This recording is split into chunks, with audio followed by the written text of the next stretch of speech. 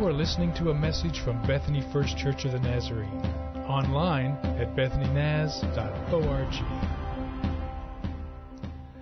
Aren't you glad to worship together? We're in a series called Healing Conversations. We're following as a guide a book written by my friend Dave Roberts. We're in chapter 8 today. And we're talking about a pretty important topic, and the topic is trust. So you may walk into the room or you may tune in this morning and say, really, do we need to spend this much time talking about trust today? Well, I think I'm going to let you answer the question. So I'm going to ask you, do you believe that trust is a critical issue in our society today? You do? Let me ask you in a more personal way. Are there people in your world today, or are there entities in your world today that you would say, Pastor Rick, I just don't trust them? So let me start with some low-hanging fruit, okay? How many of you would say, Pastor Rick, there are some news outlets that I just do not trust? Just raise your hand if you're in the room. If you're online, would you enter into the chat? I think everybody's in agreement. We'll continue with low-hanging fruit, okay? How many of you would say, there are many politicians I just do not trust? That was an easy one, wasn't it? How many of you would say, there are many things that I read on the internet that I just do not trust? So I think we're all together. So you might say, what do you mean when you talk about trust? Let me share a definition or two with you. I think it could be helpful in our conversation, okay? So this is from the Oxford English Dictionary. And here's what the definition would be. It's the firm belief in the reliability or the truth or the ability or the strength of someone or something. So we're going to start with something, and the something that we're going to start with is that stool right there. Our brains are amazing computers.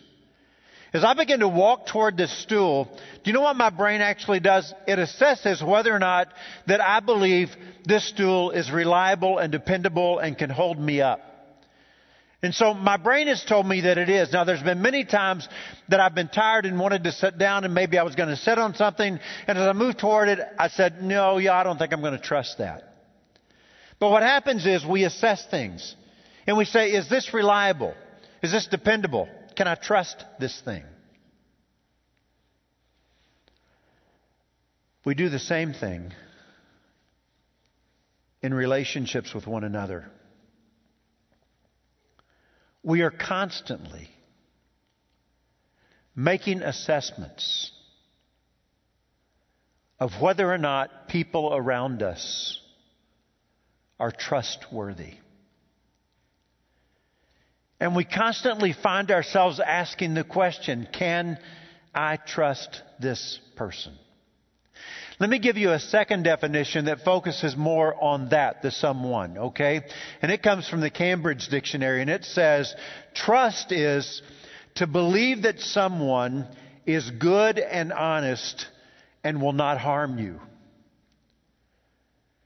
And so you and I live our lives every day interacting with people, and as we interact with people, we're completely on this path of assessment. And we're asking ourselves, is this person good? Is this person honest? Do I believe that this person will not hurt me? It's the way we live our lives. So I think one of the questions we have to ask is, what causes a person to earn our trust? Another question that is equally as good is, what causes a person to lose our trust? Why do we trust some people and not trust others? So we spent this entire time last week talking about words and how important the words are that we speak. But we know that trust has to do with more than words. One of the reasons we don't trust some people is because they're using too many words trying to get us to trust them. And so here's what I think will help us this morning if we focus here together before we move to God's Word. Healing conversations is what we're talking about, right? They're about more than our words. Not saying our words aren't important. Our words are very important, but they're about more than words. Healing conversations are about the actions behind our words. Healing conversations are built on trust. And so what we constantly find ourselves asking is simply this. Does this person's word align with their actions? Because healing conversations are about more than just words. They're about the actions behind our words. They are built on trust. So why don't you do this with me? Why don't you take a moment and open your Bible with me to James chapter 2. Okay, James 2, and let's start reading with verse 14. Last week I told you that James is a no-nonsense, get straight to the point, cut to the chase, what's the bottom line kind of thinker. And typically when you open the book of James, he does not disappoint. That's what we get from him. And so that's what we're going to get again today, okay? James chapter 2, verse 14. He begins by asking a question, and here's the question that he asks. So let me ask you guys, what good is it, my brothers and sisters? If someone claims, now other version says, if someone says, so this is a statement somebody is making. This is something someone is saying about themselves, okay? What good is it, my brothers and sisters, if someone claims to have faith but has no deeds? Can such faith save them? So, James, what are you trying to say? What are you getting at? And he says, well, I'll give you an example. But for James, if you read the rest of the book, it's more than an example. Poverty is very close to his heart, and how we care for people is close to his heart. So he says, well, suppose a brother or a sister is without clothes and daily food. So this is dire, right? This is about survival. You don't have clothing and daily food. Survival is at stake here. If one of you says to them, go in peace, be warm, keep well fed, James says, but does nothing about their physical needs, well, what good is that? And then he says, I'll tell you what good it is. In the same way, faith by itself, if it is not accompanied by action, is dead. It's of no value. It's worthless. It's of no good. But someone will say, well, you have faith and I have deeds. And here's what James says. Show me your faith without your deeds, and I will show you my faith by my deeds. And so I'm anxious to take some time this morning and dive into this passage of Scripture with you and see what God wants to say to all of us through it. James is living in a world where people are making empty affirmations about faith, but it doesn't affect the way they live their lives at all. And James is saying that kind of faith is of no value. So remember with me, if you will, several years ago, I remember being asked to consider some ministry that was happening in a community just 2 miles of here, north of here, called Two Lakes.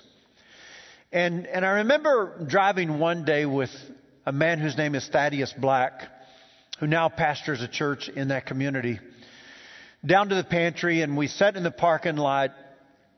And I said, Thaddeus, I wonder if God might be wanting to use you in the ministry to this community. Thaddeus began ministering in that community. And so today, what we have in that community is pretty exciting.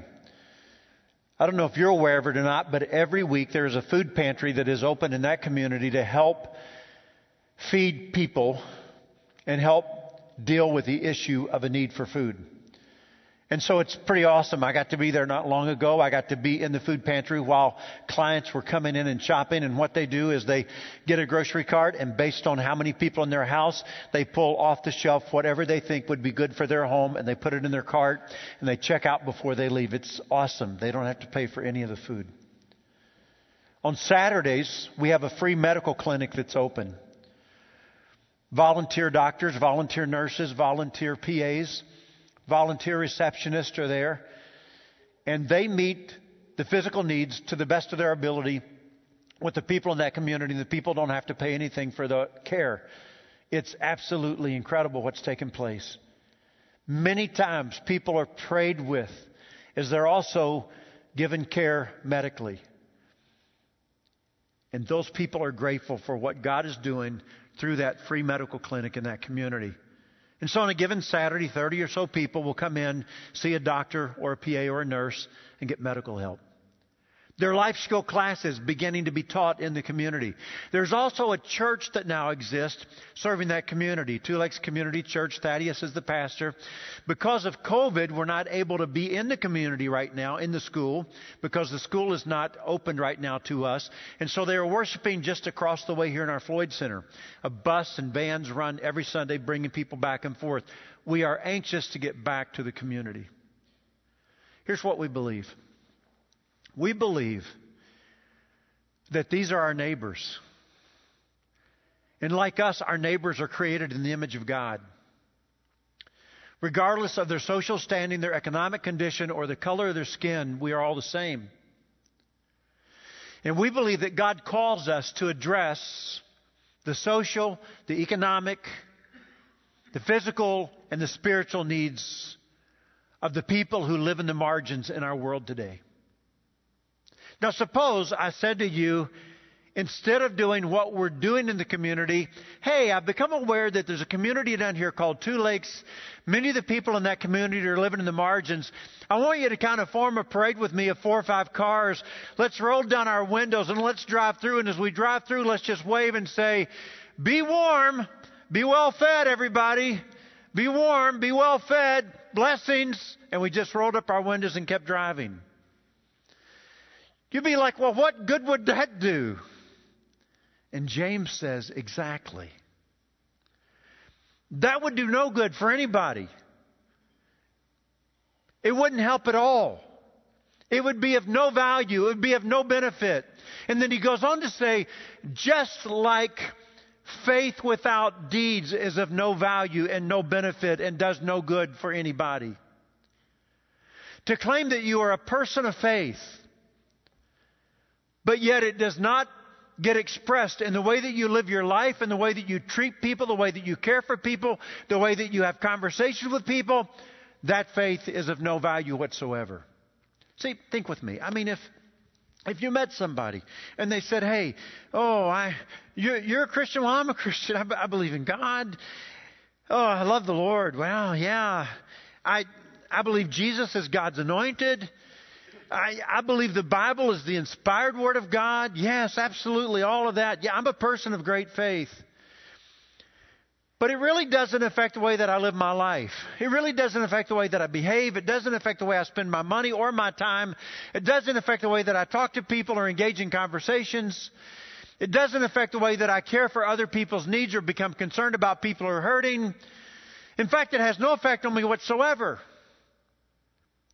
You would say, that's ridiculous. That's not really faith. And what James is trying to say to us is there has to be a relationship between what we say we believe and how we live our daily lives. Wait. I thought we were saved by grace through faith, not by works. It's not what James is saying either. We are saved by faith through grace, not by works. James is simply saying that once we have entered into a faith-saving relationship with Jesus, our hearts are changed, and what flows out of our hearts is love and compassion. Salvation by faith results in a holy life. So there has to be a relationship between what we say we believe and how we live our lives. What are you trying to say, Rick? Here's what I'm trying to say. How we live our lives is more important than what we say. So you're saying what we say is not important. No, that's not what I'm saying. We spent a whole week last week saying it's important. It's just that you and I know words can be very cheap.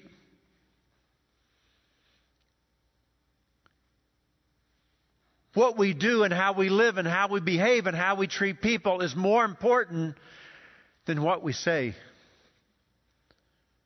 Because our actions have to back up our words in order for people to trust us. So you know what we all want is relational intimacy. It's what I long for in my life. I want to look at you and I want to feel friendship. See, I want to see you and I want to feel connectedness. I want to feel love from people. I want to experience loving relationships. We all are longing for relational intimacy.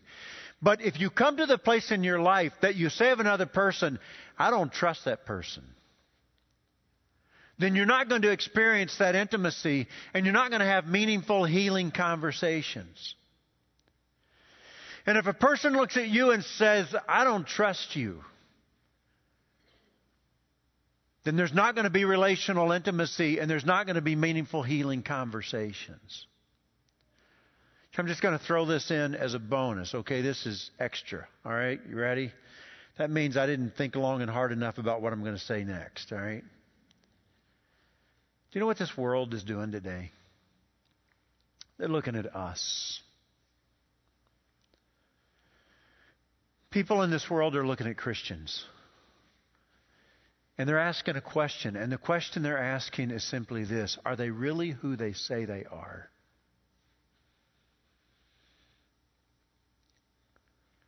Do they do what they say? Can you trust them? Are they reliable? Are Christians really different than everybody else, or are Christians just like everybody else? I believe those are the questions the world is asking us today. And sometimes as a Christian, I feel a little bit slighted, and sometimes I feel a little bit judged, and sometimes I feel a bit accused. And I think my feelings are coming from the world looking at me with an eyebrow raised saying, are you really who you say you are? Are you really different than anybody else? So let's take this a step further, okay? I mentioned to you a moment ago that in the country of Swaziland, which is now called Eswatini, there is a problem. And there are many factors that contribute to this problem, but sexual abuse of young women and young girls is an issue. And so 3 years ago, I said to our staff, I want you to take some time to pray over the next few weeks. And then when we come back together, if God is leading you, I want you to share it with the whole group. What is God asking you to focus on in your ministry as you move into the next year and the next year? And so Barbie Moore, who oversees our World Mission Department, came to a meeting and said, I believe that God is calling me to do more than we're doing about vulnerable young women and girls in the country of Eswatini. I don't know what it means, but I feel like we have to focus there. It was at that time that Doug and Margaret Eaton agreed to become our on-site coordinators. And so they represent us while they live in that country. And they are the on-site coordinators for all the ministry that happens there. And Doug and Margaret began to pray about what we could do. What has come to fruition is now that a building is actually being built with the money that we've raised so far, and we hope to raise more money as we move toward Thursday night to finish the building. And that's why it's easy for me to say to you, would you please consider, at the very minimum, buying a ticket for $25? Go online to our website and do that. What if all 2,200 of us that are listening to the sermon today, what if all of us bought the ticket? What a difference would that make in building this building? Here's what I think happens. When Doug and Margaret went to Swaziland, I said to them, we should keep in touch now. And we decided that we would FaceTime most Wednesdays. So on my way back to the office after lunch, I would pull out my phone and I would FaceTime with Doug and Margaret as I drove back to the church, sitting in the parking lot usually for maybe another half hour. Most Wednesdays we FaceTime. Something began to change. I noticed that the conversations with Doug and Margaret moved from conversations about projects and programs to conversations about individual people. And so I would say, how are you doing? And they would tear up and say, we got in the car last night at 11 o'clock and we drove out into a village and we picked up a young girl who told an aunt about the situation she was in and the abuse she was experiencing. And we brought her back here. We're trying to figure out what in the world the next steps could be.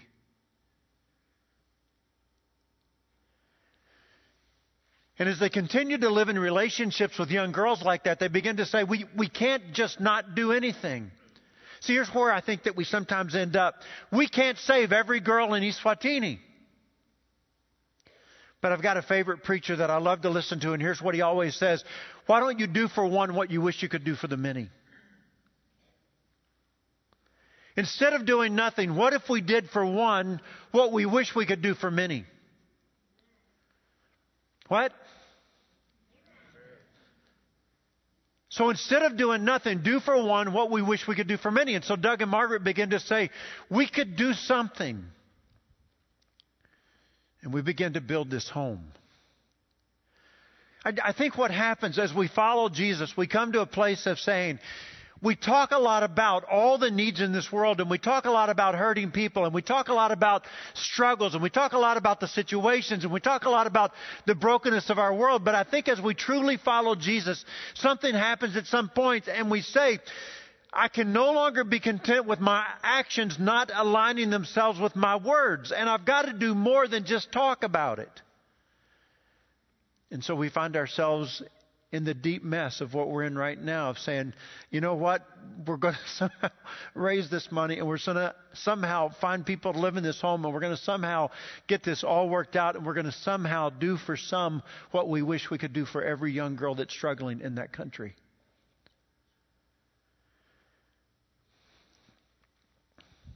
Let me make it really simple. Our actions are evidence of our faith. That's what James is saying. You know what I think faith is like in some ways? It's like wind. You can't actually see wind. But you can see the evidence of the wind when you see the trees move, right? If you look out that window today, it's Oklahoma. The wind has got to be blowing to some degree, right? I don't see the wind, but when I see a leaf move, I realize there's wind blowing. Faith is that way. Our actions become the evidence of our faith. If I look at you, I don't maybe see faith when I look at you, but when I look at your life and the actions of your life, I realize there's faith there. Let me say it one other way. What we do reveals who we are. It is our actions that reveal our hearts. And so James said, let me say it this way, I will show you my faith by my deeds. In other words, our faith is reflected in the way we live our lives. So I'm going to give you a great summary statement today, and I want you to memorize it. You're serious? Yes, I want everybody to memorize it. In fact, I want you to say it to yourself several times throughout the day and then several times throughout the week. And if you get this line, you will have the essence of this passage. Are you ready? Credited to John Maxwell. I think there's been a lot of editing over the years and a lot of people have said something similar, but we'll leave it like that, okay? Here we go. Your talk talks and your walk talks. But your walk talks louder than your talk talks. Okay? So say it with me. Your talk talks and your walk talks. But your walk talks louder than your talk talks. So what I say, that talks. But what I do, that says something too. In fact, what I do is much louder than what I say. So you got it? You going to memorize it? Your talk talks and your walk talks, but your walk talks louder than your talk talks. And if you'll just get that in your head, if you'll just memorize it, and if you'll let that become part of your life, you will always have the essence of James 2:14 through 16. Because you walk. And I messed it up already, see? Tried to do it and didn't get it right. Because your talk talks and your walk talks, but your walk talks louder than your talk talks. Yeah. So here we are again, and I'm done. But you and I know that we always get to this point of saying, wow, I want to be trustworthy. I want my actions to align with my words. And I don't want there to be any question in the world that is watching me that that is the case, right? It always becomes an issue of our hearts. And so only God could change my heart, so I guess I'll just have a seat here until God changes my heart. Because that's where we ended up last week. It's a heart issue. So you say, Rick, how does God change our hearts? We often talk about channels or means of grace, how God imparts grace to us. It's a good Wesleyan concept. How God channels grace into our life, how God imparts grace to us, how God gets grace into us to change us. And sometimes God does it because we show up at church on Sunday morning and He speaks to us through the sermon or the music or something. And so that's why we say that there's a practice that you can't not participate in. And that is the practice of worshiping with others. It's so important. It often becomes a channel of grace. And it's often in moments like these that we say to ourselves, there's a quickening as the Spirit speaks to us. You know what? I am not trustworthy to that person. And God moves us to change. We talk about one-on-one time with God, time in His Word, and time in prayer. Just me and God together. Because we believe that becomes a means of grace. In all of these years that I've walked with the Lord, I will tell you that God most often speaks to me, most often corrects me, most often does His best work in my heart in that one-on-one time with Him. There's another time when God really gets a hold of me, and that's when I'm with a small group of other believers, and I'm investing in their life, and they're investing in mine. And we honestly look at each other, and we speak truth into each other's lives. So group life is so important. Another practice, giving, serving, sharing our faith. They become channels of grace through which God changes us. There's no shortcuts here. So, Father, let us place ourselves before You this week. And even next week as we come back again to worship, let us find that time in the day to pray and to be in Your Word and to be a part of a group life, even during this unusual time. Change us. The world is watching. They want to know if there's really any difference in us and everybody else. Let us represent Jesus well, I pray. And let us have meaningful, healing conversations built on trust. And I pray this in Jesus' name. Amen. You have been listening to a message from Bethany First Church of the Nazarene. Visit us online at bethanynaz.org.